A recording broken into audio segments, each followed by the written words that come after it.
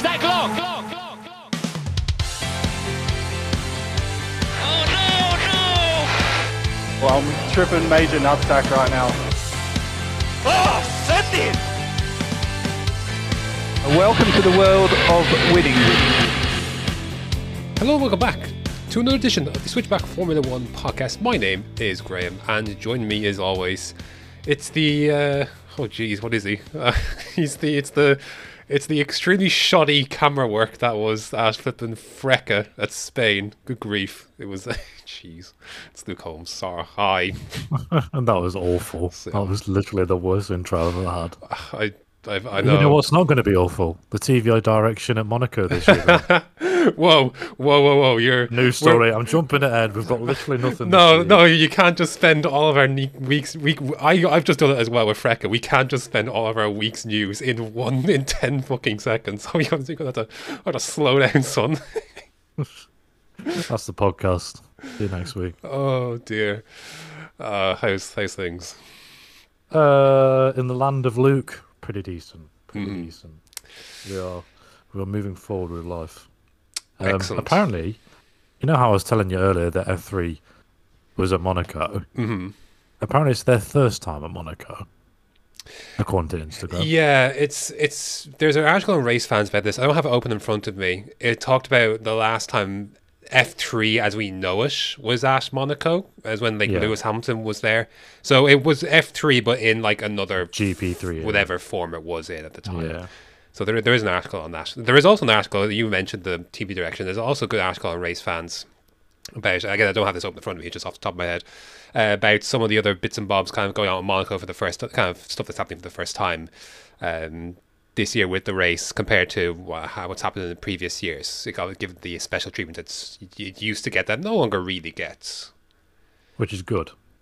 I think that was part of the deal. If you want to stay, then you're going to need to change this, that and the other for us. So, kind of glad that because of TV direction of Monaco, my God, it's been awful for years. Absolutely awful. I'm sorry, you're making a great point, but we're going to have to cut away from that to watch Lance Stroll. No, not this. Not Lance Stroll. No, sorry. The rest of your point will no longer be shown. No longer be valid, yeah. Right. Yeah, that's it. We'll never come back to it.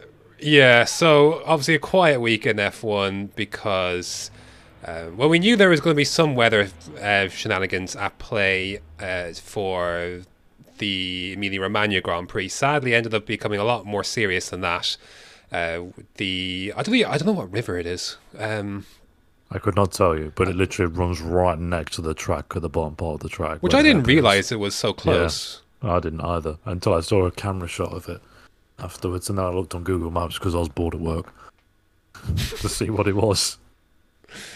The hope or the expectation was that Tuesday and Wednesday were going to be the worst days of it and that the race would be able to go ahead, but given the substantial and unfortunate flooding and people's homes were lost, and I think it was 14 lives in the end. I'm not quite sure. There was last I checked, it was that figure. The F1 made the decision on a person who evacuated or asked to leave, rather not evacuate. The person who asked to leave the paddock on, I think it was the Tuesday, and then I think was it Wednesday in the end where the announcement came through that the race was not going to be taking place. This is what the part of the F1 statement said. It said, following discussions between Formula 1, the president of the FIA, the competent authorities, including the relevant ministers, who had already, by the way, had called, I think it was the deputy minister, I think, had already called, asked, or was calling for the race to be called off. The relevant ministers, the president of the Automobile Club of Italy, the president of the Emilia-Romagna region, the mayor of the city, and the promoter, decision has been taken not to proceed the Grand Prix at Imola. The decision has been taken because it was not possible to safely hold the event for our fans, the teams, and our personnel, and it is right and responsible thing to do given the situation faced by the towns and cities in the region. It would not be right to put further pressure on the local authorities and emergency services at this difficult time. And I think we can all agree this is the right decision to take. Stretching emergency services would not like that we would need it to have at race weekend. It would not have smart. It wouldn't have felt right to have those there while so much was going on elsewhere, nor I think to put this event on when I think you can have sporting events that have, it can be a good thing to have sporting events in the midst of a tragedy, but to have it alongside it in the immediate area, I think would have been probably in poor taste. Definitely, and I honestly think F1 made the right decision to call it early rather than dragging it out. Absolutely, because obviously if people start turning up, obviously the team personnel are already there, and like from what I saw on Twitter, Sky had just literally landed and then immediately got turned around, pretty much like within 20 minutes of getting into Bologna, I believe it was, that I saw Jessica McFadden posting on Instagram. They were that's where they go into, yeah. So it was literally straight away the insane amount of traffic, and bringing in all the fans and stuff to that venue would have just made it even worse. So they just made the right decision straight away. I don't know if they're going to rearrange the race. I've not seen anything. I don't believe they're going to. I don't think they are. So it's probably the best thing, to be fair. Would have been a shame to put it on when there was so much other stuff that needed more attention. Yeah, and there's been obviously, I think Ferrari donated $1 million. F1 did the same, because obviously Domenicali is obviously from this. Not the sole reason he did this, of course, but he's from the area himself. He grew up in this region, so it's obviously close to his heart as well. So you've got teams. I think AlphaTauri and obviously Tsunoda was helping out as well. There was a story where Nick DeVries almost got trapped as well. Oh, really? Yeah. Jeez. So, and obviously it's obviously very close to AlphaTauri as well, because that's obviously where their operations are very close to this place as well. So yeah, like there's lots of been going on to obviously try and help matters as best as they could. So I'm glad that people were able to, I guess, redirect some of their attention and focus to try and help out in some of the surrounding areas, but for as long as they can. Obviously there's a short turnaround here between races, so they can't really linger. Yeah, but I've seen Tsunoda has been staying around and sort of being the voice of the F1 drivers, to be honest. If he's sort of the one that's sort of driving the force forward with all the helping out and actually sorting things out in terms of charity donations and stuff. Well, I believe he also still lives close to the area too. Yeah. Because obviously he relocated in his rookie season from the UK to Faenza, which I think has been a good move for his career. But I'm pretty sure he's still there. I could be wrong. Yeah, but I don't believe with the condensed calendar and such, I don't think it's going to reappear on the calendar, so I'm not expecting that. So having started out as a 24 race calendar, it looks for now we're down to a 22. Yeah, I don't foresee that particularly changing. So the twice they've tried to get it to be 24. I know. it's failed both times. What does this tell you, Domenicali? Don't expand the calendar anymore. It's just not fated to happen. No. We'll have some calendar talk later, actually, to be fair. But yeah, instead though, F1 decided to run a few race replays over the weekend. The first of which being the entertaining 2005 San Marino Grand Prix. It wasn't entertaining. Are you kidding? It was fantastic. There was 9 overtakes, Graham.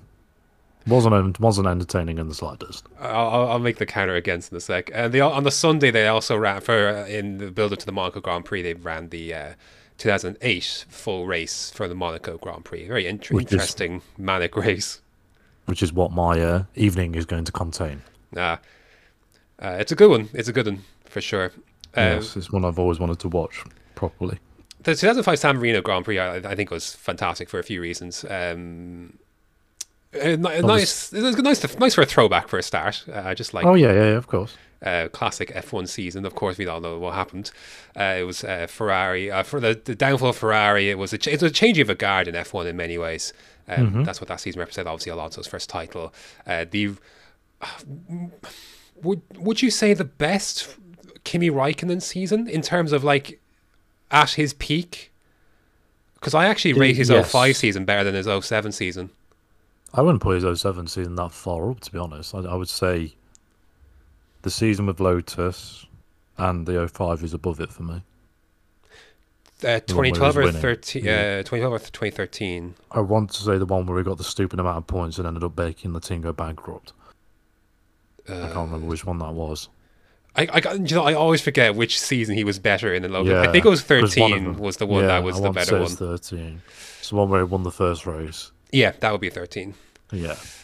Yeah, I actually rate this the 05 Raikkonen higher than those. To be That fair. was prime Kimi. Yeah, I think so as well. Just didn't have the tools. Well, yeah, as this race exemplified, where he conked out. He had torn away at the start, and then Alonso was kind of getting back into it, and then obviously lap 8 or so, lap 9. While I love how you won't be able, you can like I remember that obviously I remember at the time, but you might be able to detect when you're watching it now where ITV take the breaks.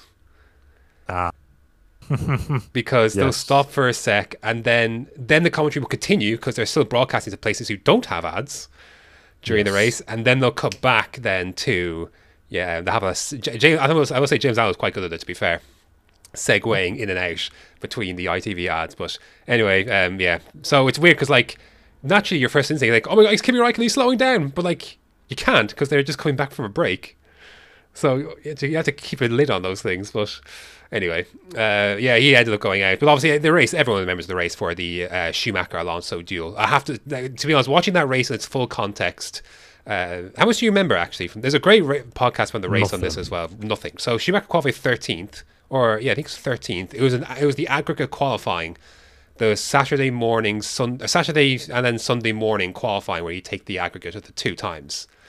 Okay. Which was a pretty unpopular, I believe, format, because they're talking about how it kind of pulled away interest. Like you shouldn't have to wake up on Sunday morning or something like that for the second part of qualifying. Like people have things to do. So Schumacher made a mistake. They had great pace. They'd been shite up to this point, Ferrari, because Schumacher only had 2 points as his defence for his championship, his 7-time championship. Shambolic. 2 points for the first 3 races. The Ferrari did not look very good. And then there's a great podcast on the race about Ferrari 2005, and again, just very recency, and the podcast that the race did, and then the Bring Back V10s talked about the recency was the floor changes of 2021. That podcast was recorded in 2021, I believe, as well. It was released on the race's YouTube. I recommend checking it out. It obviously, like the Aston Martin and Mercedes uproar over the floor, if you remember. Of course, Aston Martin were very, very, very vocal. We talked about this as well at the time.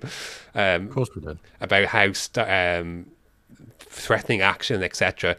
Ferrari didn't do a single thing, despite the more blatantly changed rules to definitely cripple them. There's no doubt about it. Anyway, they look like they were finally about to find some pace. Schumacher made a mistake, so he's well out of the order. He was 13th in that train at the start, the Truly train. Fueled extremely long, overcut into third. Yeah, overcut into third. Went up behind Button. Couldn't overtake Button, and then Schumacher sent it into the Variante. I think it's the Alta. Yeah, I saw the clip this morning. After Button was trying to negotiate, I think it was the Williams, the back marker of the Williams, and Schumacher sent it. What a move, by the way. Oh, poor JB was mugged. Pitt was going rapidly. Like if he had a better qualifying, he would have dominated that race. It was mad. Got to the back of Alonso. It was a certainty he would pass him. Like it really was. Watching the race, it was a matter of when rather than if. It just didn't happen. The Renault was just so good on traction and had enough good straight line speed. Ferrari was so good on the brakes. And it was clearly the only place it was going to get done, but just couldn't get close enough heading into a braking zone to get it done. And Alonso held on to win. And we all know we've all seen the highlights, the chicane kind of complex where like Schumacher's right behind him. But yeah, it was an incredible race. The race have done a great podcast on Bring Back V10s. They have Ted Kravitz in on that one, and obviously Mark Hughes, who, by the way, I didn't realise this. Obviously, you hear James Allen and Martin Brundle in the commentary. Mark Hughes is in the commentary box as well. Yeah. Yeah, I don't know what his role was, but I believe he was in contact with the producer, etc. So was Ted Kravitz, who revealed on the show because there is a very infamous, again, this is a lesser known thing, a very infamous ad break where they had to take 5 ad breaks during a race, which sounds mad. 5 ad breaks. And because Schumacher Alonso was going down to the wire, they tried to delay it as long as possible. They thought Schumacher was going to overtake Alonso, and then they could take the break. They had to take a break, which meant the people in the UK and Ireland missed watching lap 61 and 62, I think, of the 63 lap race. So when they cut back, Schumacher had begun his final lap. And you might be able to hear that in the commentary. Why has it gone silent at a time like this? No, it's just because they're coming back from an ad break, which a very, very infamous ad break that took place. So there you go. Ted Kravitz revealed that it was partly his fault that he should have seen it coming, because he was one that he would give his thought okay, maybe you should take one here, take an ad break here. So he said it was partly his fault, which he got to reveal in that podcast. But I fully recommend it. It just adds a lovely bit of context to one of what I would say is a classic F1 race, because it is very much like. And Mark Hughes would talk about it, and they talked about how people saw Alonso at that time, and in a sense that there was a passing of a torch kind of thing. Oh yeah, definitely. That was going on. So, and you look back at it, even without context, you look back at that race, that was a passing of the torch kind of moment. Pretty much like we had recently. Yeah, because I compared that it was more so the 06 season, the season where Alonso beat Schumacher straight up in the fight, but obviously 05 was when he officially took the crown, but that's always remembered for ending the Ferrari domination, and you could feel the same way about Verstappen and versus Hamilton. Yeah. I find parallels between those two and those two eras, obviously, when Verstappen and Alonso, what they represent to that era. So, yeah, a fascinating race, but yeah, lots of... it's just fun to watch a race from yesteryear. And you look at it as some things are much better about F1 now. Other things, maybe not as much. Not so much, yeah. I still think refueling should be something that F1 considers.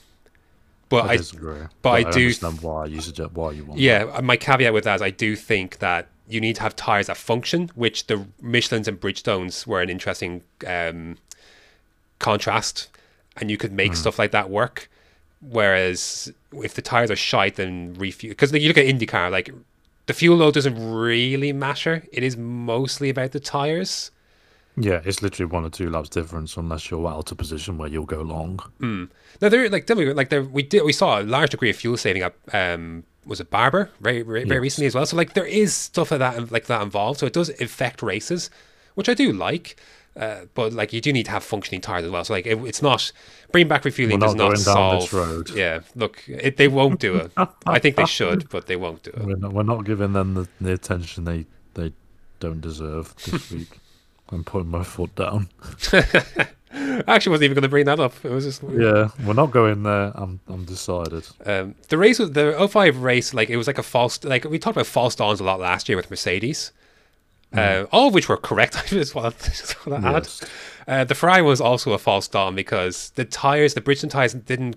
They were fundamentally flawed. Is that they couldn't. There's a certain operating window. They preferred cooler temperatures, and there was never a quick fix to this thing. So everyone thought the Ferrari were back because it was round 4, and the Ferrari was so quick. It should have dominated that race, and he would Schumacher would have pissed away from Alonso had he managed to get by. Didn't happen, and yeah. Obviously, the Schumacher got his revenge a year later, of course, and almost a reverse situation, but didn't turn out to be the case. Ferrari, the only race Ferrari would win that year was obviously the fabled topic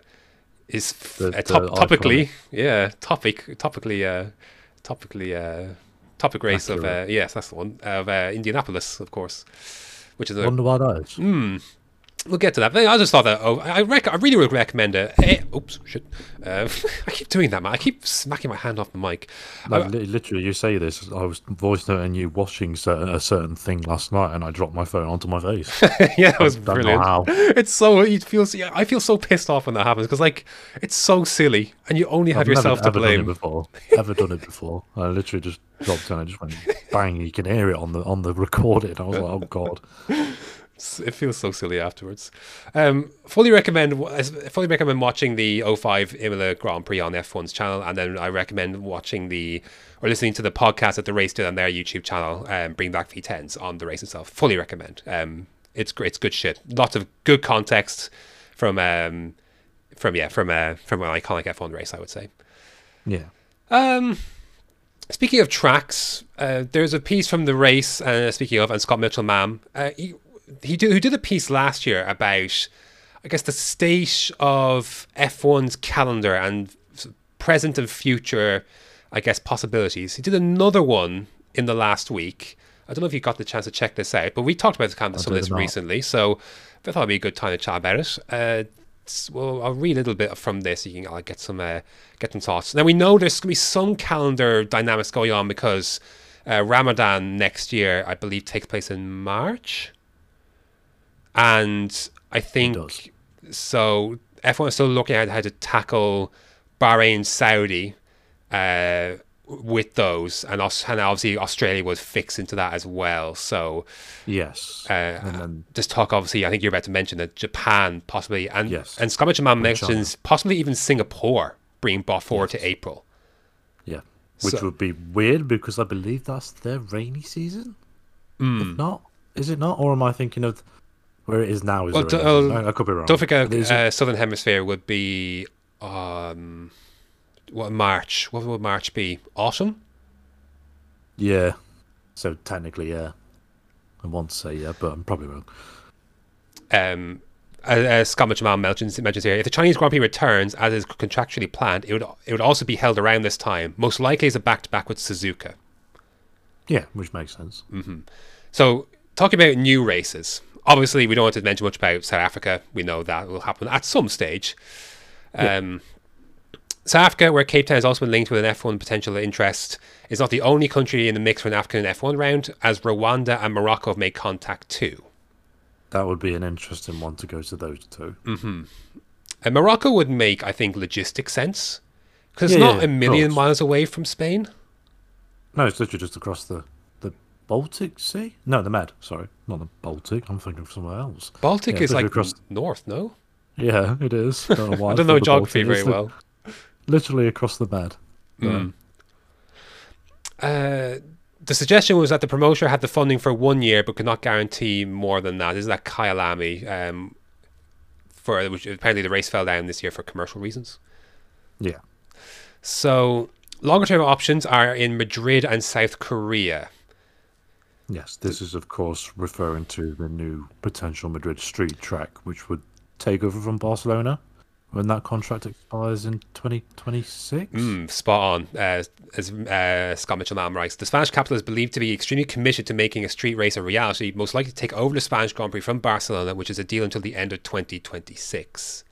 God, my memory is insane. Just say I never read the article. The Madrid proposal is believed to be serious, and the IFEMA event venue, IFEMA, which is currently the first home of the new F1 exhibition, is location close to the Madrid airport and less than half an hour from the city centre by train. So, to be fair, this Madrid thing has been a little bit more serious of late. I think this could very possibly happen. We'll see what happens in this year's race and maybe next year's. Yeah, I was going to say, sort of take it with a pinch of salt now, but if this track alteration at Barcelona doesn't go down very well in terms of actual racing, then sort of expect a Madrid announcement very soon. Because look, they've been trying for a few years now, haven't they, to improve racing here between the change turn 10? Yeah.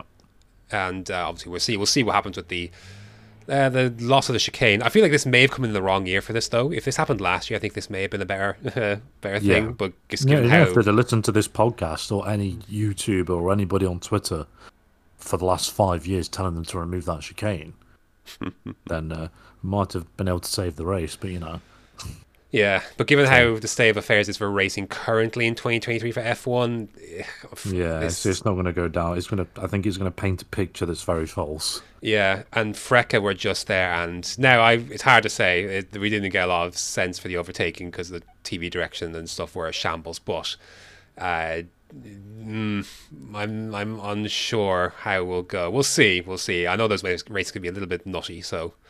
when you're in the pack. Yeah, and the fact you've got more downforce with these F1 cars, I think. I was going to say DRS train, but those cars will have DRS.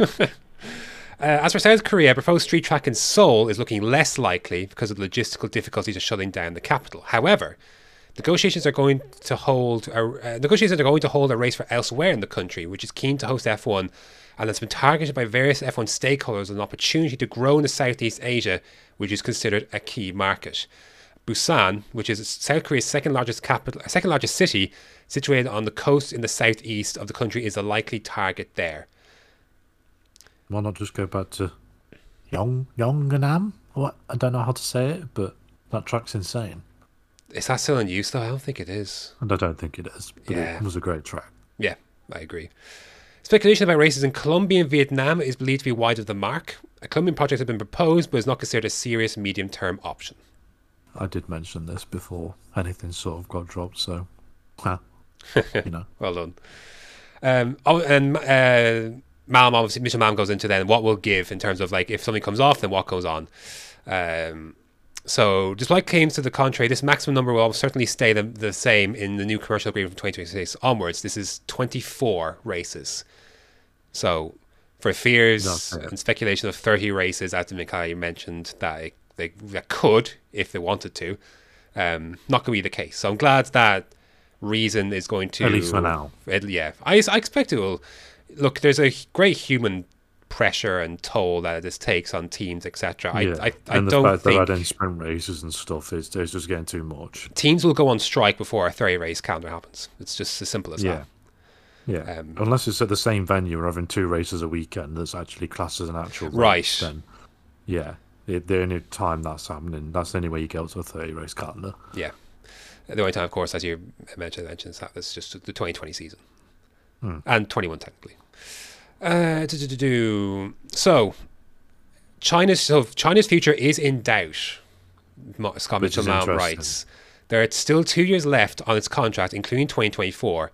It was previously a high priority race, and there were even expectations of a second Grand Prix in the country. Remember we talked about this. Where was that going to be? I don't know if they have the location, but I definitely remember talking about a second Chinese Grand Prix. Yeah, because there was a lot of hype about the Chinese Grand Prix coming back. Especially after Guan Yu Zhou became the first Chinese driver to race in F1. However, the race is now considered vulnerable, which appears to be linked to the country's controversial response to the Russian invasion of Ukraine and allegations of human rights abuses, especially in Xinjiang.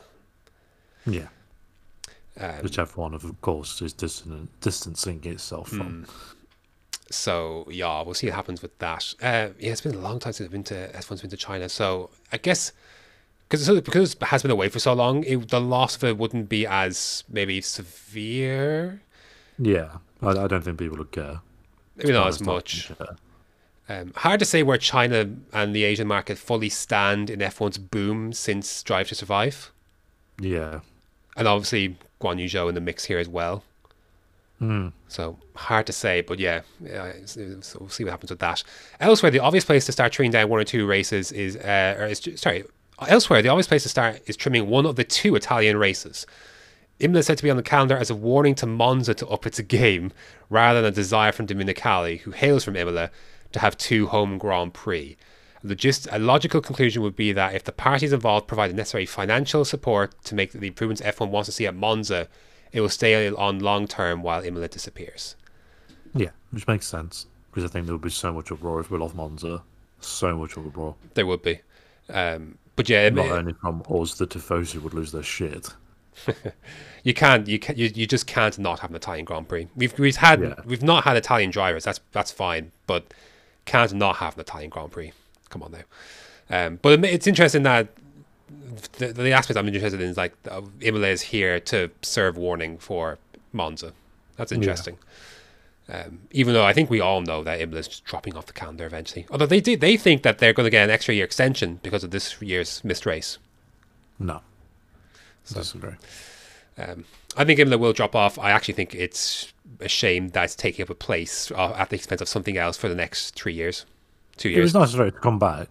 It was nice for it to come back, but I think it's quickly... It was circumstantial though. But yeah, it's very quickly become very mediocre. Yeah. It's how do I describe it? It's the person that you like it's like, oh, it's nice to see you again. It's been a long time. But then you chat more to that person and it's like now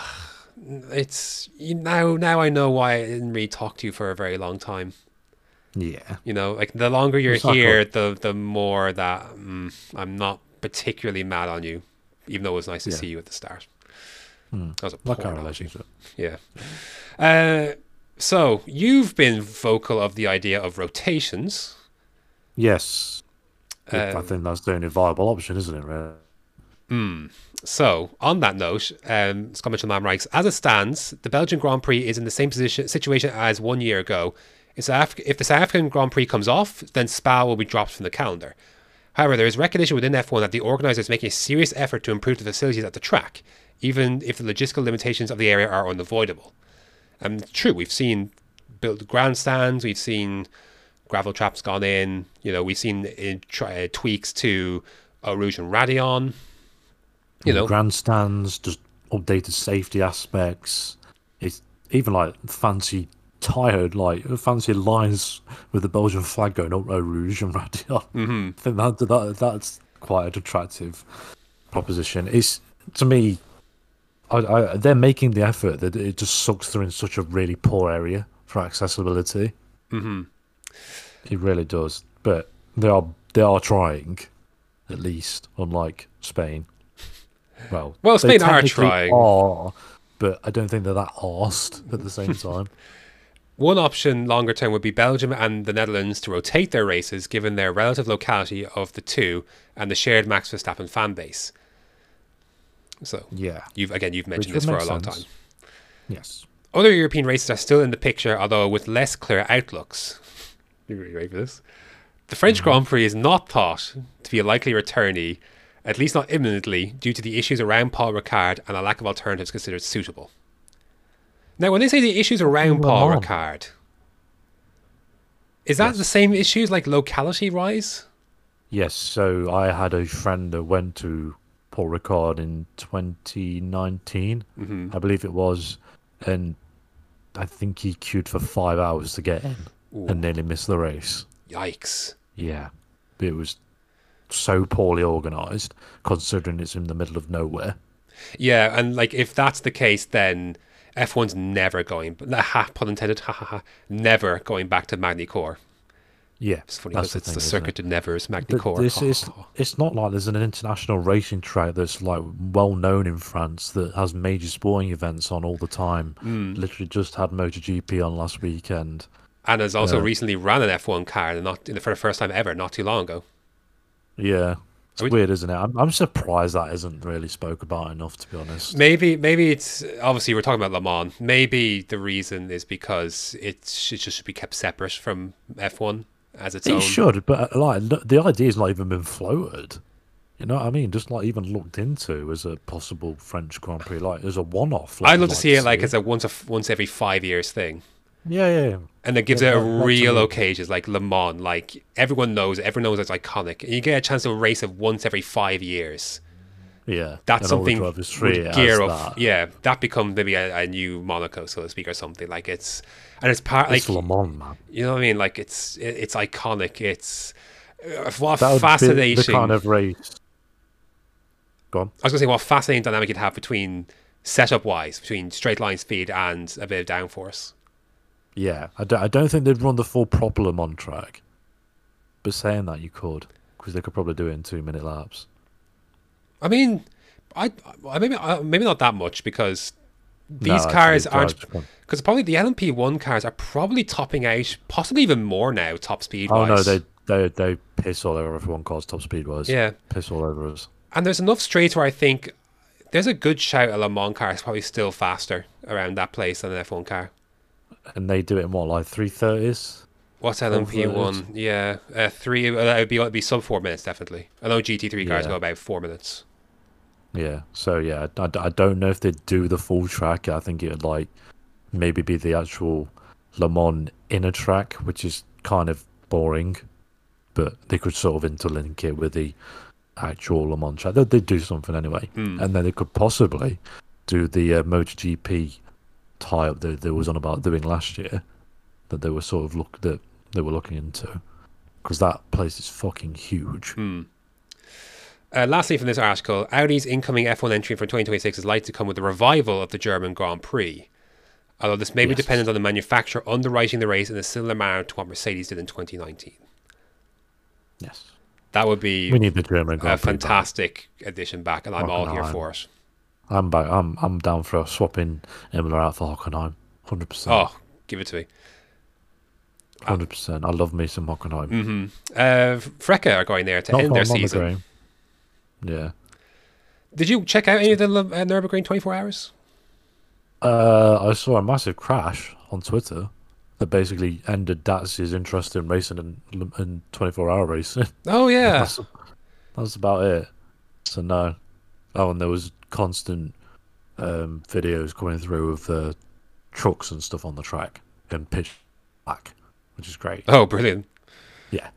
So, obviously, everyone was running round and riot like that, and people were just like, well, what do you want them to do?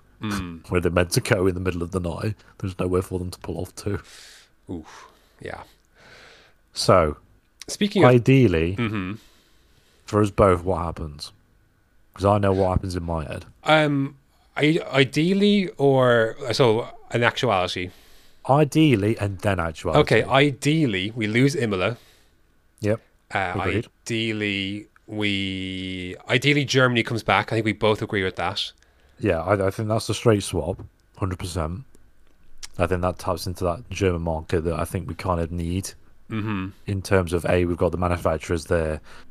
It might entice a German driver to come back or come up or whatever. It's just a good market. It's a good European race. It's a classic track. We all love it. Produced some great races over the years. Definitely should be back. I think after that, ideally, Belgium stays, ideally, and does not go through a rotation process. Agree. And I don't know what to do about Spain. I'm kind of torn. I'm on the fence. Yeah, because I actually wouldn't mind seeing that replace, Kyle Lamy replace that, or there's some reported Moroccan, whatever, if anything happens there. Yeah. Because I think that should go. And then see what happens with Madrid. Test things out at Kyle Lamy. See what happens. See what fan base he gets. See what the racing's like.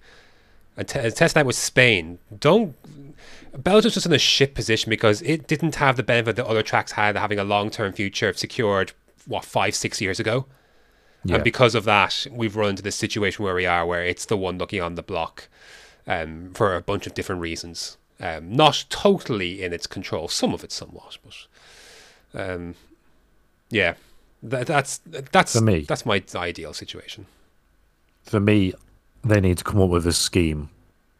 F1, this is that basically locks in iconic tracks, and we basically call them the iconic tracks, and they are forever backed by F1. No matter what, they will not come off the calendar. So you're talking. Let's go on. Italy, Silverstone. Yeah. Belgium. Yeah. You have to throw Monaco in there. Brazil, Monaco. Ooh, Brazil. It has to be. For me, Interlagos is a classic. I think we've reached that point, yeah. It has to be on. There's been so many iconic moments. That's 5. After that... I think you can leave it at that. I think that's fine. 5.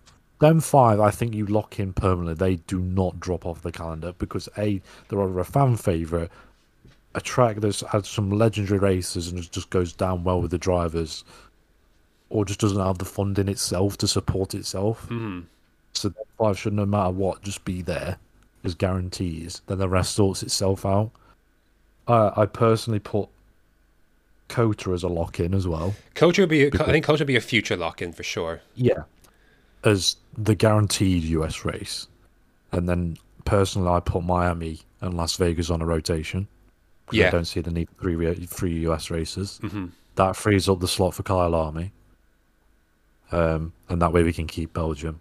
And then I think, personally, we should at least try and broaden into like the Denmark, Sweden type regions. We don't have a Scandinavian race. That you mentioned this, because I remember, I don't have this article in front of me, it's on motorsport.com, but Valtteri Bottas is in talks with I think it is a Grade 1 Finnish Grand Prix track, or at least was planned to be a Grade 1 Finnish Grand Prix track that has kind of fell through. So he's in talks with that. It was meant to be on the MotoGP calendar, I believe, and then it dropped off. So that would be an interesting one. Maybe not for at least another 10 years, but it should be at least a market that if they're going to Africa and on about going to more South American countries and up in the Asian market, then why are we not up in the Scandinavian market? Because there's plenty of F1 fans from there. There's some iconic drivers from that region. So to me, that's one that this should be on there. And then probably, like you say, swap out Barcelona for Madrid. Give that a couple of years. Then if that doesn't work, go back. But no more than 25 and no more than 5 sprint races. I'm sorry, we do not need more than 5. Yeah, I agree. And they're spread out, not 3 of them in the last fucking 5 races. I was looking at that again. It's what was it? It's Brazil, Kota, Qatar. and Qatar. Yeah. No thanks. Yeah. Brazil and Kota I'm down for, but Qatar, we don't need it that early on. That late on, sorry. Yeah, but it's also I 1 week think before you could Kota as well. Yeah. I do personally think that Qatar and Abu Dhabi should be a double header to end the season.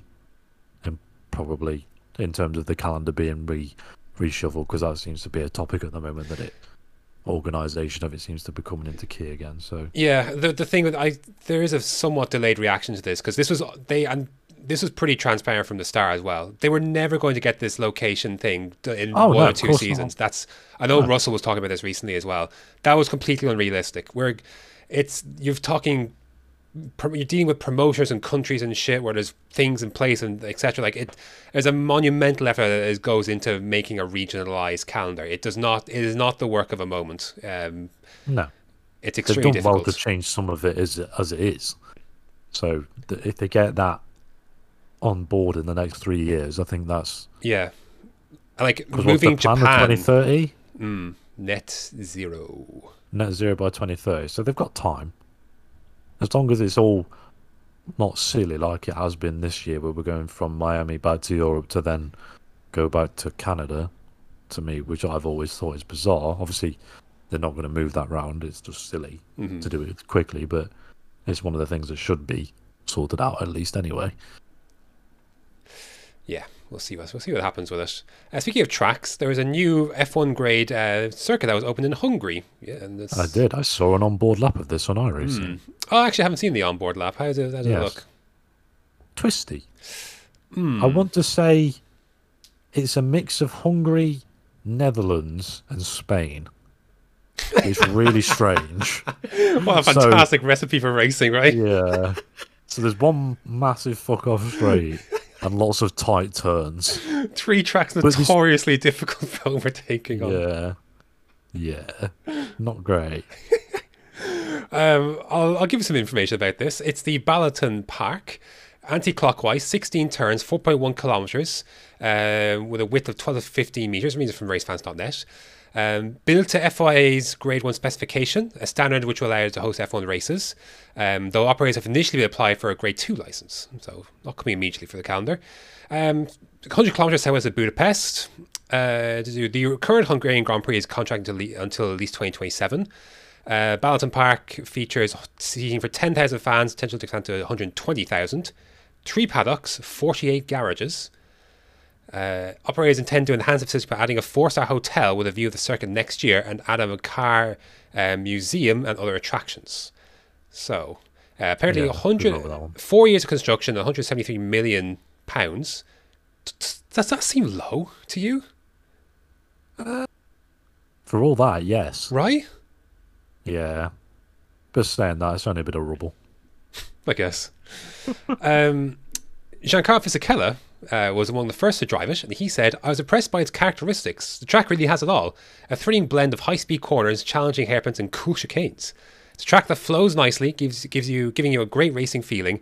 First corner at the end of the back straight are prime spot to overtaking." And my favourite line is the last line of this article, which I know is the one I drew you to as well. The circuit, and I didn't realise this until I read this during the week. The circuit's president is Chanuk Nisani, who made a one-off appearance in practice for Minardi 2005 Hungarian Grand Prix. His son Roy races in Formula 2. Yes, I was just about to say the podcast favourite, Roy Nisani's dad. Great. Brilliant. So we know he's got plenty of money then in this case. Yeah. He's just basically I'm going to create Nissan his own series and just race around that all the time. Well, if he's, I've got. Oh, what? Thank you so much for giving me a fantastic segue. Because if it's not that, there's another project he could look to get involved with, which former Alpine team principal Marcin Budkowski has been linked with. Have you seen this? I'm guessing you have. Yes, I've seen this. I'm a big fan of this. I'm not. Budkowski no about is A1 Grand Prix, Graham. How dare you? How fucking dare you? It was shite. It was not shit. It was. Stop it. Did you watch it live at the time it happened? No, I didn't because it was awful. You didn't? No. Lies. Just because it's racing doesn't mean it's good. Fucking A1 Grand Prix.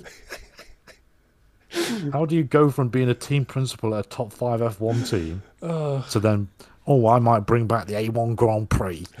Go away. Get in the bin. So, Get out the hole. It's part of an attempted effort to revive the A1 GP series. Championship that ran from 2005 to 2009 with teams representing nations from across the world. Some of these had interesting liveries.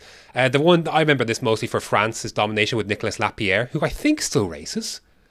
Probably does. Nico Hulkenberg famously took part in this as well in the inaugural series. I think, did he win? I think he may have won this. That's not hard. Well, come on. Well, you say it's not hard. I think Ireland won the last season in 2009 with Adam Carroll. So, yeah, that says it all, doesn't before it? fell through. That says it fucking all. So Bukowski's leading this project with the financial support from backers including Sir Keith Mills, who led London's successful bid to host the 2012 Olympics. So, yay. Reports suggest each national team would run 2 drivers from their respective countries, one experienced driver, one younger driver, less experienced. The envisioned schedule of the championship would run between the end of the F1 season to July. So it'd be nice to have a bit of something to have in between. I don't know. Yeah. Formula E. Yay. I'm sorry. You don't mean that. No. Of all people to say yeah, you cannot say that. No, sorry. Like after what shit you try and get me and Matt to watch. Look, Matt, it's a running joke with Matt because I know how much he hates it. I'm disappointed more by you because you like genuine racing, and that's what Formula E has been.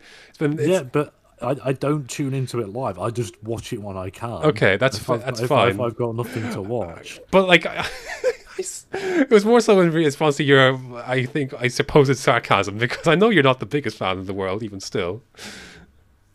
I'm not. Oh God, I don't know what's got your panties in a twist about this. I really liked A1. Maybe look.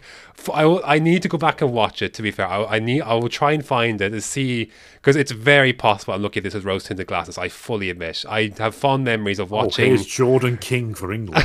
Oh God, I do think this opens up a lot of potentially exciting drives for people who aren't going to cut to Indy, F1, or Formula E.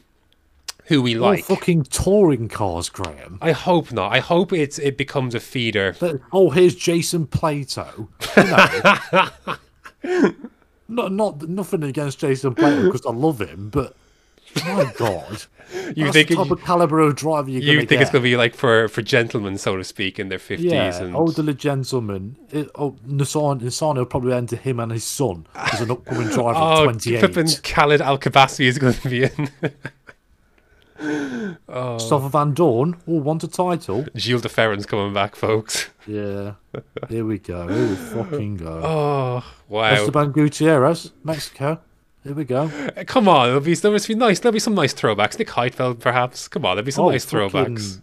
Robert Schwartzman's in for a right treat here. Are you mad? You have to go into the Team Israel or something. He's never getting into the Russian seat as things currently are. No, it'd be him and Nasani. Oh, yeah. There would be. Like, that's what I'm saying. Do this. Give us something, Chanok Nasani. I'd rather him do nothing. Oh, God. I don't know. As a project, maybe I'll try and see if I can watch it and see if it was as good as I remember it. They had a weird medal system as well for the points. Exactly. Look, it could do with some tweaking, perhaps. There was a game, right? I don't know if there was a game. I want to say there was a game on PS2 or PS1. I want to say there was. It couldn't have been PS1 a little early for it, but I'll go look it up and see if it's as bad as you think it is, or if it's as good as I remember. Possibly not, but it was probably terrible. Oh, get ready, man! I'm gonna send you full race links if I find them. Yeah, and they will not be getting watched. They will be getting ignored, and you'll be getting put on mute. Oh dear. Right. Well, there's that. I'm glad I mentioned that. Anyways, there was some racing action over the weekend. We'll get to the main one in a sec, but there was some Formula Regional European like Alpine there at Spain. I normally wouldn't. Sounded exciting. I wouldn't. Yeah, it wasn't. I don't know what the hell happened this weekend. I wouldn't normally mention. I wanted to mention the first round at Imola, but on a weekend where there would have been F2 and F1, I wouldn't have mentioned this. But we're deep in the bag here, so we may as well. My only real takeaways from this, you say it was not fun. I don't know what it was. Amateur hour. Like the graphics were different. The camera work was shoddy. I don't know, poor old George Morgan. I feel for him, man. He had to work with absolute shit in terms of what pictures he was given and such. It was honestly awful. So my only real takeaway is that Tim Tramnitz and Kimi Antonelli are the standouts of this field. Yes, I saw that Antonelli couldn't win the race. He did have pole for race 1 and lost it to Tramnitz. He had a really good pole. It was so good for race 1. Antonelli's pole, fantastic stuff. But Tramnitz beat him off the line, and yeah, Antonelli I think was gearing for a late race. Both races I think he was gearing for a late race overtake, but he made a mistake in race 2 coming out of turn 8 or turn 9, and a safety car thwarted the chance for him to do anything in race 1. So Tramnitz won both of them. Of course, Tramnitz just coming off a Formula E test since the last. He's part of the rookie. Where's he from? I think he's Swiss. Let me double check that. But he was in the. How old? Let me tell you now in a sec. He's German, as it turns out. There we go. There's the German Grand Prix coming back, confirmed. He turns 19 in November. Okay. So not part of an academy. Program? Nope, not part of academy so far, anyways. Ferrari.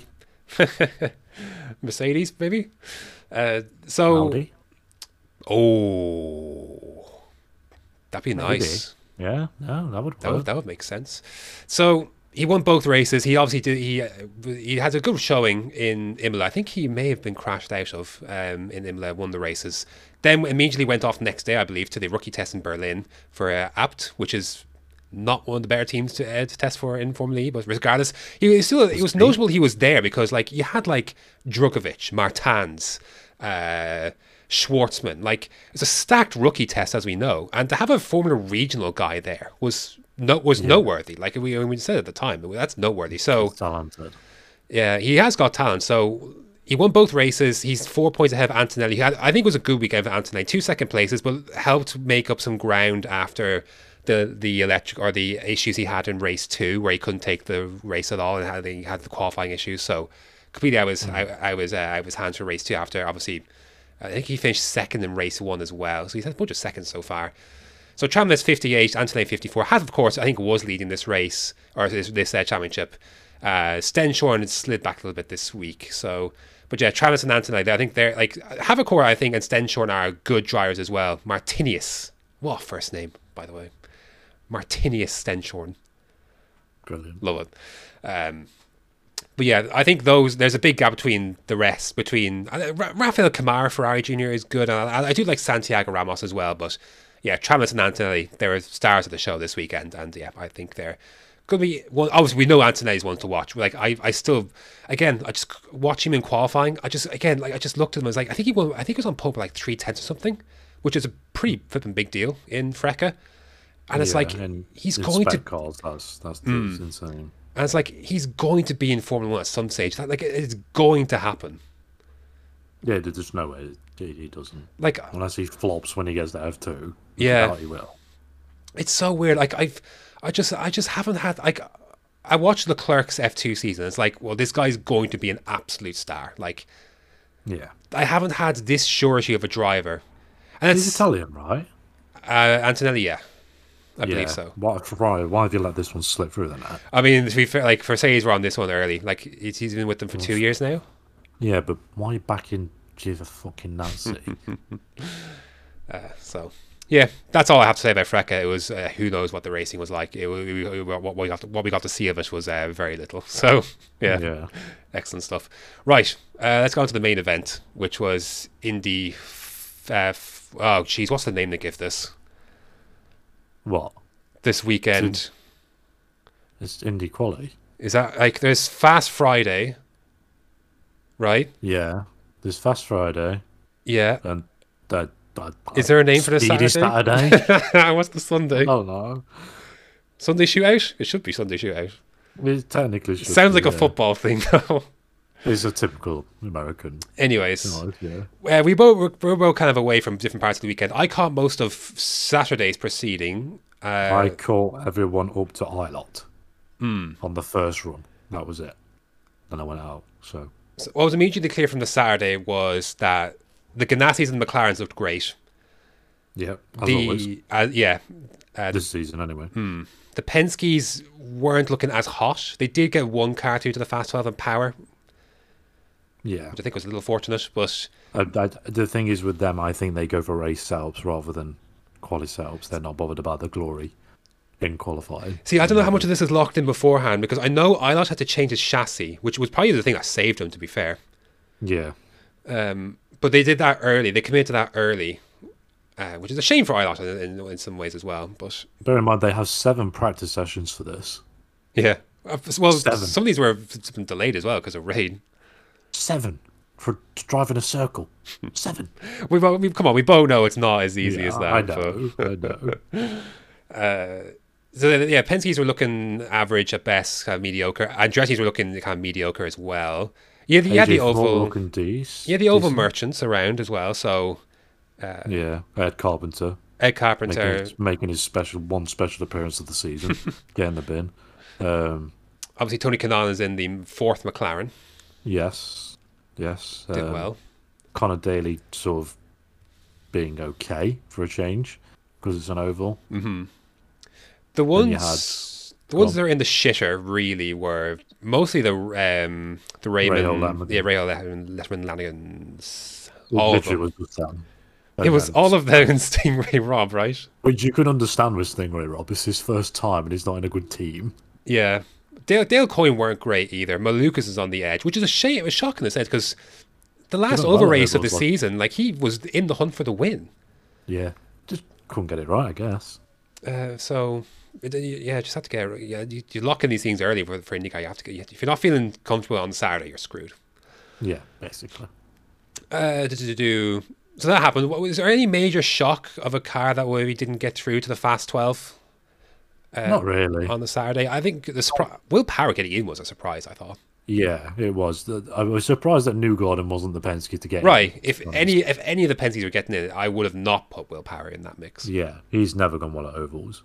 But saying that, he's started second twice, I believe, is one of the stats. I was very happy to see Catherine Legge qualify. She just got in, yeah. And out-qualify all of her Raymond, Rahal, Lemon, Landingham teammates. She's the only one that got in, right? Or, sorry, I said got in. They wasn't in the... Into the top elimination, 30, yeah. Yeah. Which is embarrassing for them.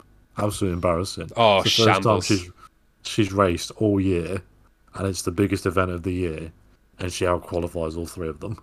It's a shambles organisationally for that team that weekend. Just this week, really bad. Like Lundgaard are obviously very close to the edge here as well.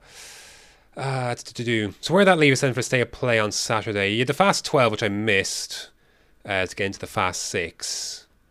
So you didn't miss much with that. Did I not? No, it was literally the big guns went last, and they basically toppled everyone else down. That was literally it.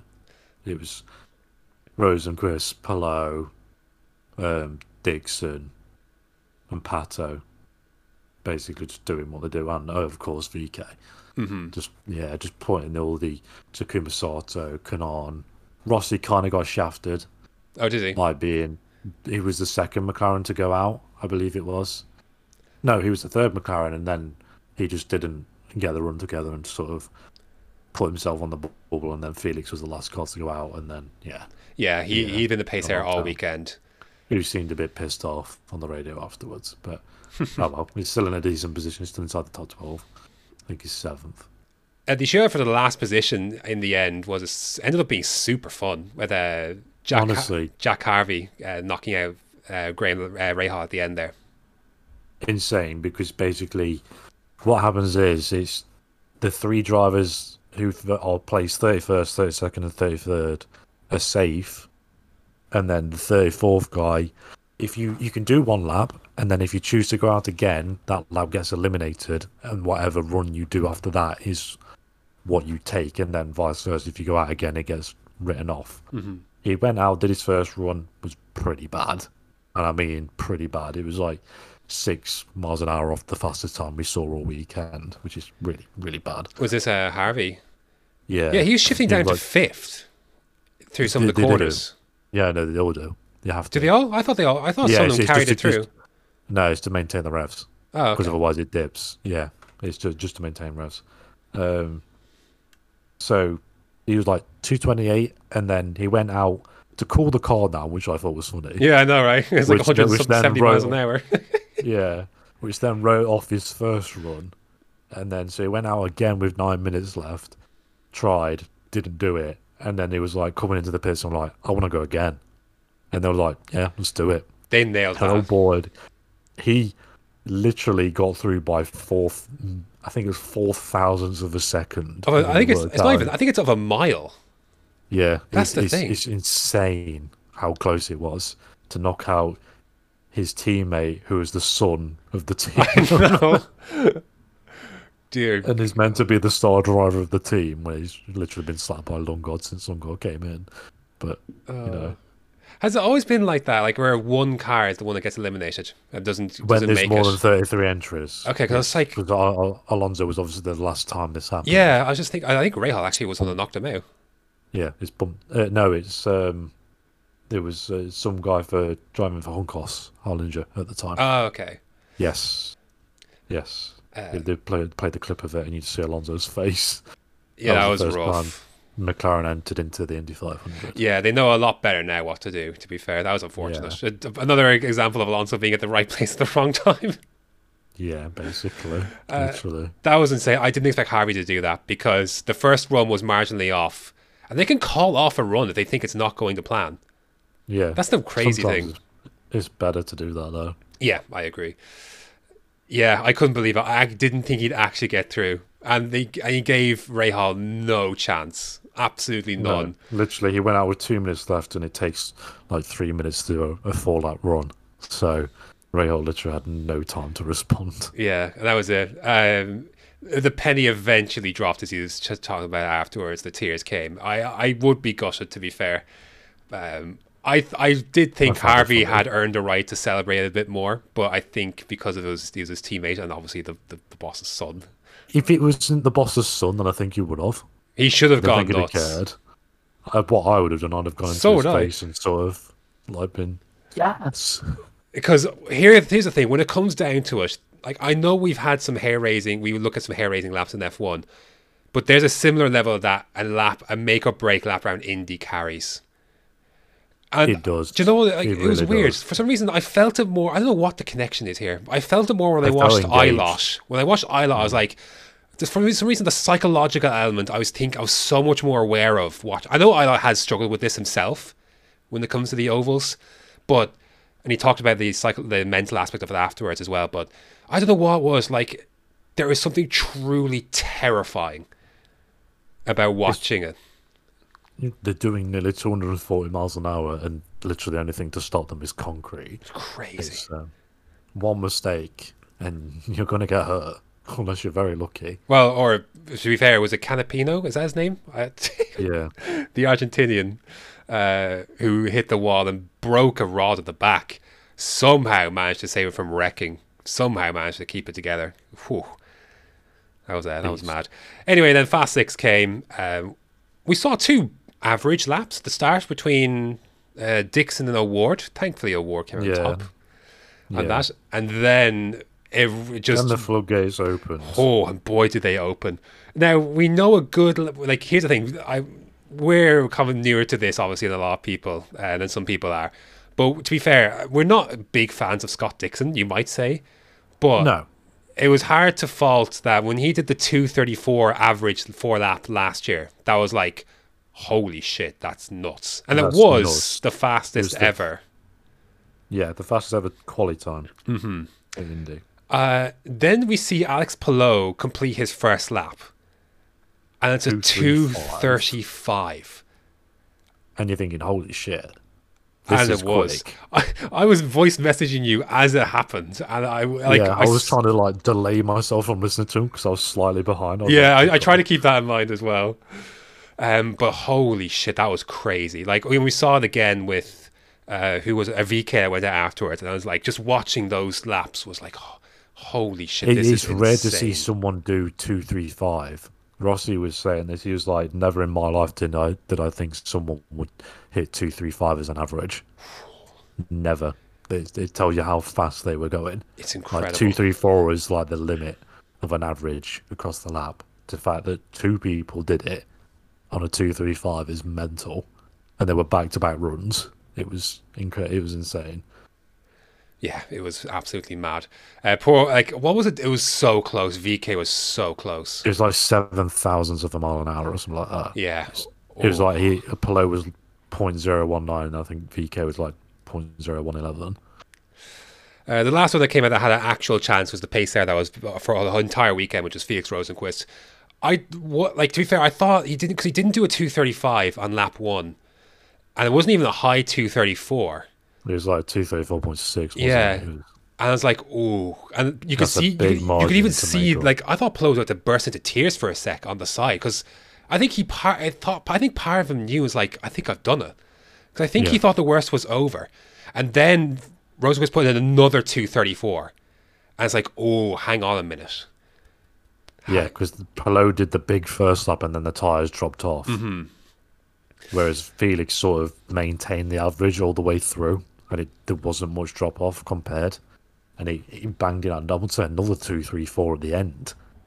He dropped down to a 2:33 and then went back up to a 2:34, which was mental. I didn't see anyone improve on the last lap. Insane. It was mad. But wasn't he enough. Ended up P3. And on the front row, but Alex Palou then takes pole position, or I don't know what pole position means. I think we need to have a conversation about Alex Palou on a break week. Oh yeah? Yeah, we do. Well, do you want to? Yeah, do you want to see what happens next week? Yeah. Based on how this season is going for him, after a very mediocre last season, apart from we absolutely dominated at the very end, yeah, like 30 seconds, like 40 seconds, yeah, and that's including a late safety car, which is mental. I don't know what happened there. Yeah, man was on crack that weekend, I swear. Does he still want to leave the McLaren, you reckon? He's done. I guess he doesn't have a choice. Yeah, that's right. He's going to McLaren. That's it. Yeah. There's no two ways about it. Yeah, sorry. If it wasn't this year, it's next year. This is why I think the upturn in form for Felix is sort of coming back for them, and this is why Zach sort of said, "Oh, we're going to run a fourth car anyway," because they don't want to lose Felix either now. So, and Felix clearly doesn't want to go to Formula E. I don't blame him. Yeah, that was a very real possibility, wasn't it? Yeah, he would have got picked up by another IndyCar team. I'm pretty positive. Probably. Yeah, Jack Harvey would have been out of there ASAP. He might already be out of there. Yeah, I think he is. Dear. Which he's not going to. So yeah, I think we're set for a fascinating race. It's going to be so much fun. I think our main thing was like, as long as it's not Dixon on pole or I wouldn't mind it if it was Dixon. Do we need to talk about this? Yeah, we do.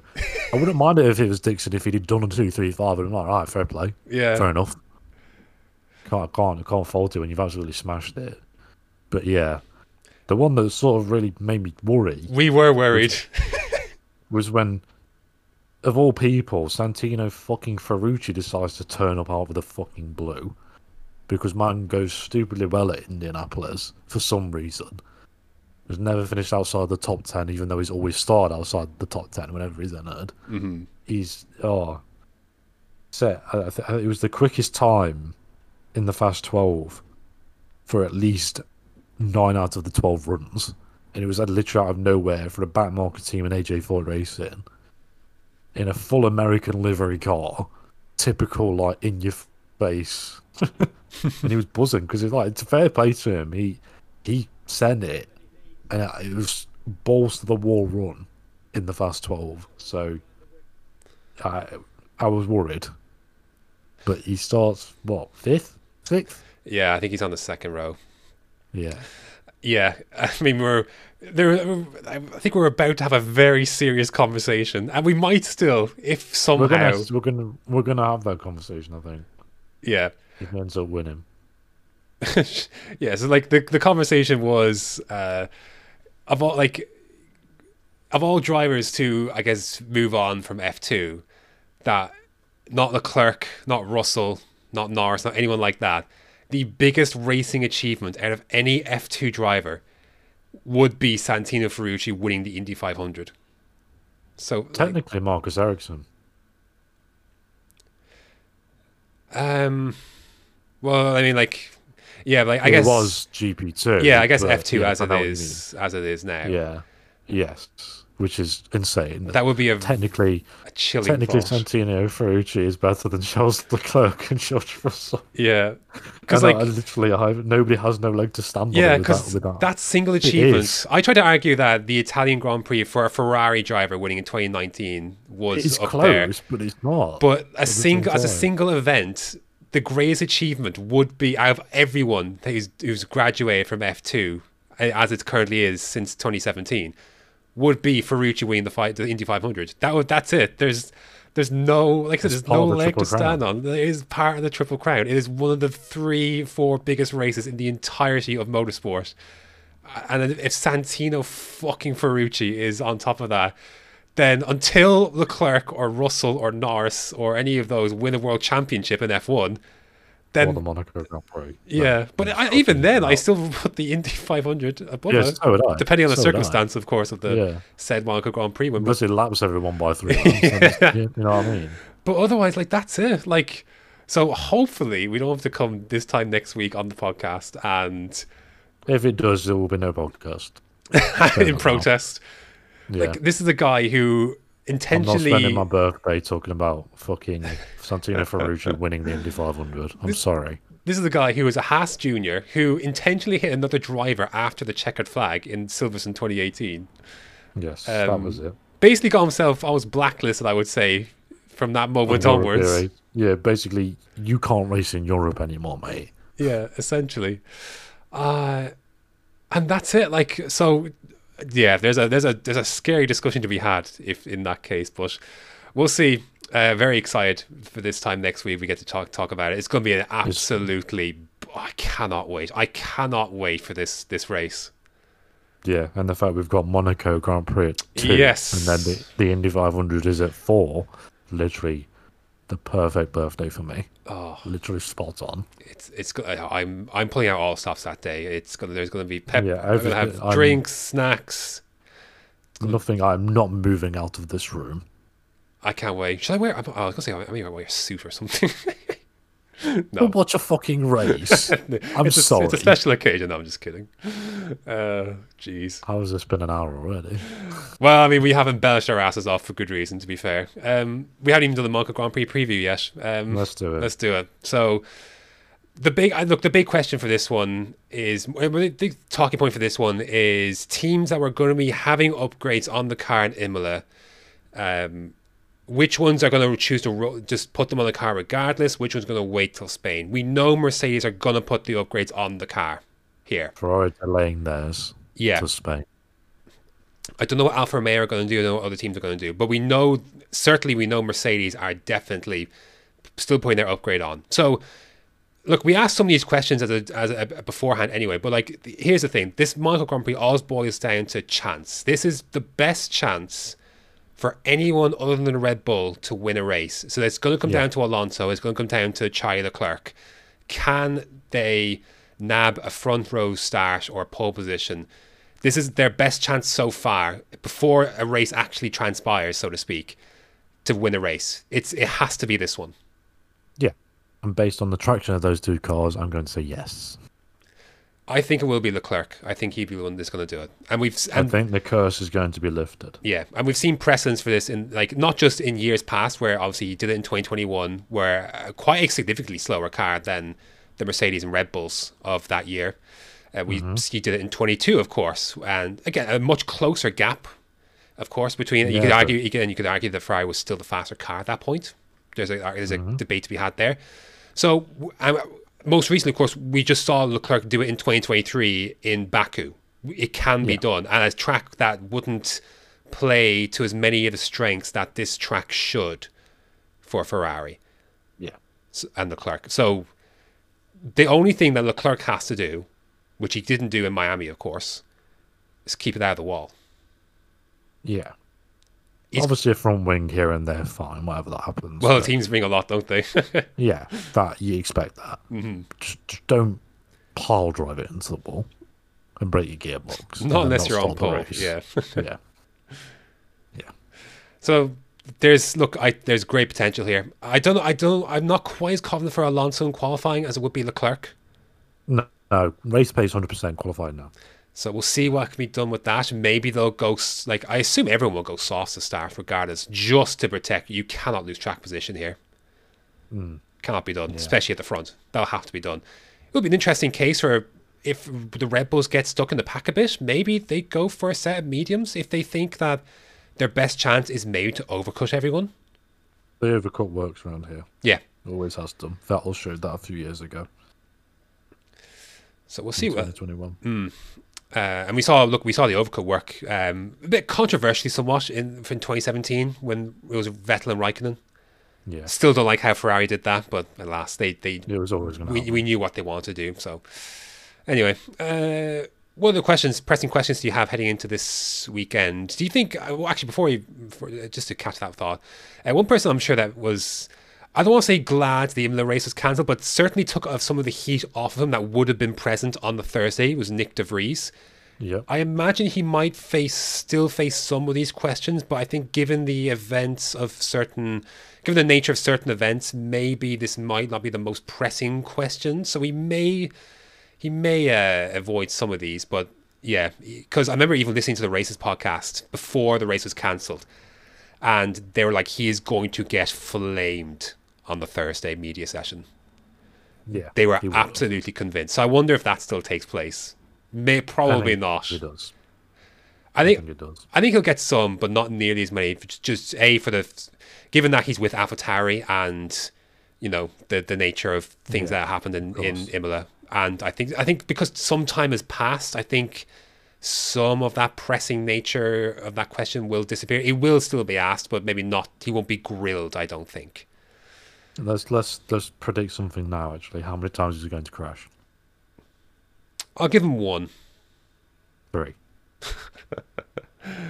How many did the Haas team rack up in 2021? Could not tell you. Because I think Schumacher did it twice. Did Mazepin crash? I don't think he did. He had one. He had less than Schumacher for sure. And if he had less, if he had 1, then Schumacher definitely had 2. He may have kept it clean, actually, now that I think about it. Anyway, I'll give him 1. Other thoughts on this Monaco Grand Prix? Who's a good opportunity to do something here for? Will Valtteri Bottas turn up? He says he's got more years left in him. He spoke with the Beyond the Grid podcast and talked about this. So we'll see. Well, here's the thing: he might want to. We're going to have to find out where Audi's loyalties lie here. Not with him.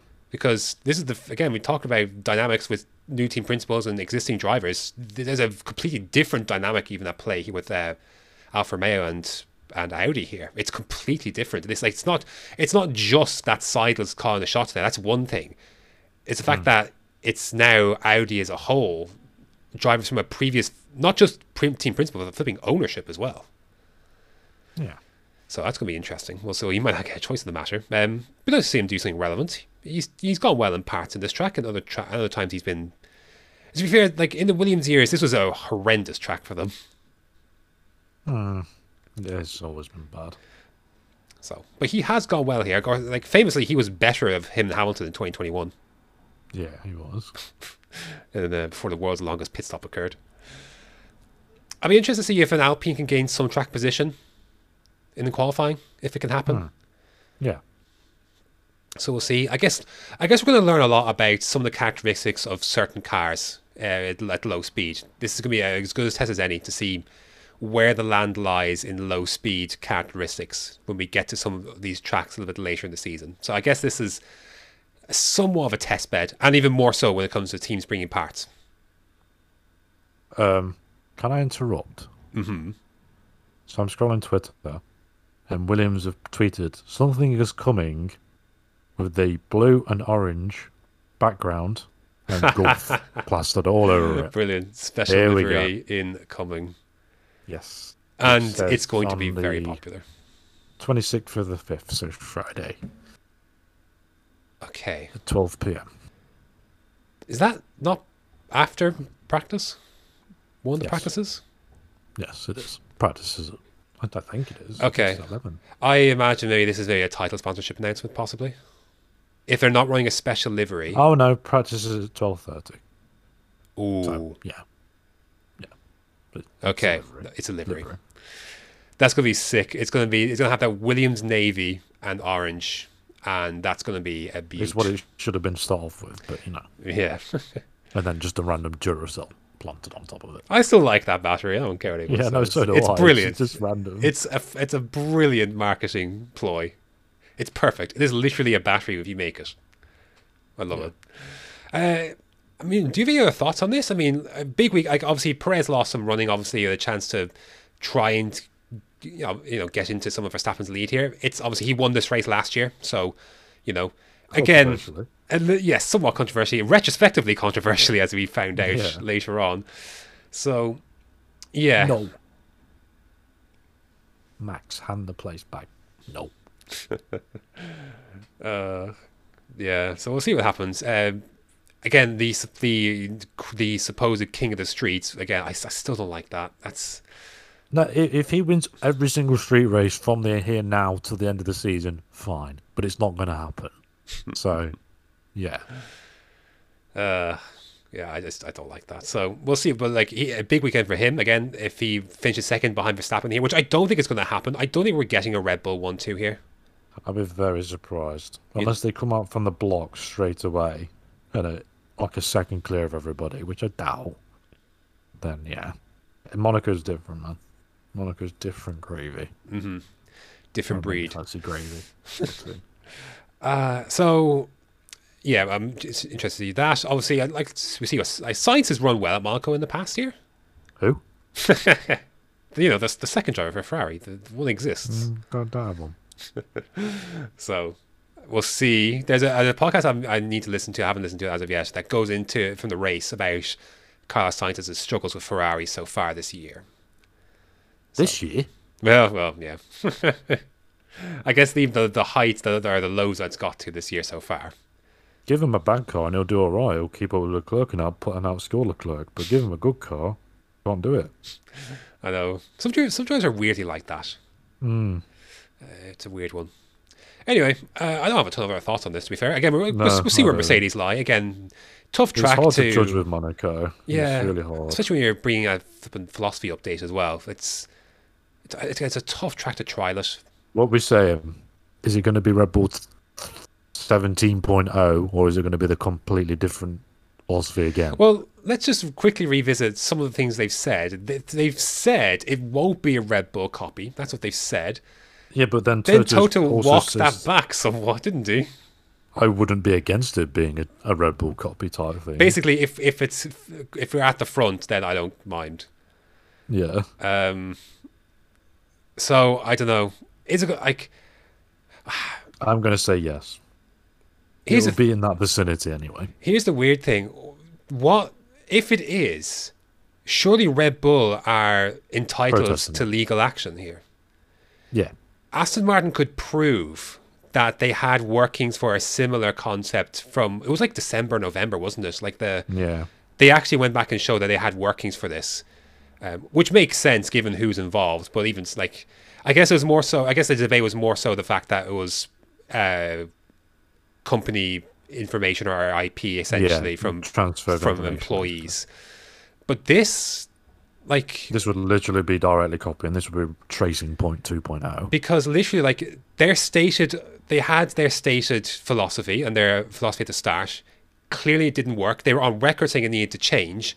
If it changes to a Red Bull copy, then surely this goes into the reverse engineering thing that was clamped down, obviously, in light of that tracing point for the scenario the other year. Based on that, I don't think it will be. It'll be similar, but not the same. It can't be. There is no way it can be the same anymore. It can't. It literally can't. Well, so it is and if too it is, much scrutiny for it to be. Yeah, and that's don't expect a load of shits, a load of fireworks. I think here's the thing. I think Red Bull are going to find the smallest thing that's the same, and they're going to protest just to be petty. Because the Mercedes will have done the exact same thing. Yeah, of course they would. And Mercedes loves to kick others while they're down, and Red Bull are not going to be afraid to do the same thing the other way. It's going to be dickish. It's going to come off like Christian Horner's a prick. All that is true, but in this case, they would do exactly the same. But they would do it. They have and done. They have done and will do the exact same thing. So, yeah, it's fair game for the things that have been brewing for 7-8 years. Yeah, among the paddock. The paddock's revenge will be strong. Like, I mean, this is one thing that Drive to Survive highlighted, is that a lot of teams do not like Mercedes. Yeah, with good reason. So, they are not popular, and when they're, everyone's waited for a very long time for them to be knocked down the pecking order. They have, and everyone's going to do a lot that they can to keep them there. So, I'm not going to be at all surprised when it happens. I'm not going to be disappointed when it happens. I am going to laugh when it happens. Yeah. And I'm going to laugh further if they're punished for it. Similar to, what was it that Renault was able to nail tracing point down? It's the brakes, wasn't it? Mm-hmm. So, that cost 15 points. Not that 15 points would matter when the gap is as big as it is. I guess it might matter. Given Ferrari's form, it might matter. Yeah. I was going to say the gap between fourth and fifth won't matter, but they've got two strong drivers, a stronger pairing driver than Aston Martin pair and Ferrari pair. Mm-hmm. So it might matter. Who knows? It mattered in 2020. Yeah. So, yeah, who knows? But yeah, I'm not going to be surprised when that happens, and I'm dare I say almost excited to see how the pettiness manifests itself. Yeah. Are you excited for the tea? It's going to be, yeah. Oh, I can't wait. It's going to be fun. Right, shall we get to a prediction? Top 8, yeah. Top 8, okay. Do you want to start reverse or from the top? Do the top like we always do. Okay. Charlie Leclerc. It's happening. It is happening. No rain. I agree. No suspension. The cars, no crashes is the only thing that can stop Leclerc from winning this race, I think, is himself. I know Ferrari don't help themselves, but there's no weather at play this year that we know of. There's like a slight chance, but it's slight. Cloud. Yeah. So it's happening. I think it's finally happening. 3 years it's been threatening. 2 years has been threatening to happen. It's happening, and he's going to head home Fernando Alonso in second place. Max Verstappen. I'll put Verstappen third. I'll put George Russell in third. Ooh. I'll put Perez in fourth. Yeah, King of the Streets P4. I've no idea what to make of. See, the Mercedes vector is so hard to predict here. I'm going to say, I'll say Lewis Hamilton. I will give him. I'll give it that. To be fair, I always end up giving the benefit of the doubt of Hamilton out of Russell and Sainz and Stroll. Yeah, you do. To be fair, Stroll's 8th. Let's get that out of the way. Yeah, I think we both can agree with that. Even that, I don't think. Even then, probably. Are you putting? Well, I mean, I'm putting Alonso 5th. Alonso 5th. Okay. I'll stick Russell then. Actually, no, I'll stick Sainz 6th. Yeah, Sainz 6th, Hamilton 7th, Russell 7th. Are you bumping out Lance Stroll here in favour of... To be fair, again, we talked about this. The likelihood of all 8 finishing there and qualifying is going to be a thing. I'm with you, actually, now that you've talked me into it. Someone's going to do it. I'm going to say Lando Norris. Okay. I'm going Gasly. I'll stick Norris in there. To be honest, we could have a conversation with Norris, one of those guys being ahead of Sainz. Yeah, easily. Sainz, I think, will... Who? See, I think the difference between Sainz and Stroll is Sainz's bad days, he can still get himself in the top 7, top 8. Yeah. A bad day for Stroll does mean a Q1 exit. Yeah, so... I know there's some recency bias in there, and again, Miami wasn't really his fault. No, but still, there's plenty of evidence to support in a quick car Stroll getting inexplicably knocked out in Q1 or Q2. Yeah. Okie doke. Right. Well, an absolutely nothing week, and we've made an hour and a half out of it, which I'm fine with. You've made an hour and a half out of it. Yeah. I'm fine with it. Talking shit about A1 Grand Prix for 20 minutes. Yeah, brilliant. Absolute waste of people's time. No one gives two shits about something that's probably not going to happen. You're probably right. I just look, man. It's paper talk while there's fuck all going on. That's all it was. Like, let's be real. That is exactly what it was. Which if it happens and then becomes more popular than Formula 1 and we get A1 Grand Prix to survive, then sure. Hey man, I keep these receipts as you know, as people with opinions as people who put out opinions before things happen. You keep these receipts, all right? Just to say, if you brag about being correct about A1 Grand Prix making a return and whatever, you take that as small victory. Can I just dance on that hill? Yeah, you can take that. Yes, you can take that L. Well, there's no L's involved, sir. It's all dubs. No, sure. When you've got Marcin Budkowski in charge, nothing can go wrong. Listen, man, it's not Eric Boulier, all right? So I'd rather have Eric Boulier. No, you wouldn't. Stop that. At least he's stopping the French Grand Prix. It's not his job. His job was to keep the French. Yeah, he's that good at his job. He can't do it right. That was not a positive result for the French Grand Prix, as much as it was a positive result for everyone else. I know. Thank you, Eric. Bravo. Was it not the? What's the quote? Not the hero that we needed. Well, what's the Dark Knight quote? I've made a butchery of it. What was that? A Prost quote? How old? The hero we deserved is not the hero we needed. Find the version that works for Eric Boulier for yourself, and there you go. Yeah. Oh, shambles. Anyway, I have nothing else to add really after all that. Do you? No. Oh shit! Prediction winner. for the Indy 500. Yeah, jeez. How do we spend that much time in not? Okay, right. To be fair, he was so good last year, and he's starting from the front again this year. I'm gonna go with Palou.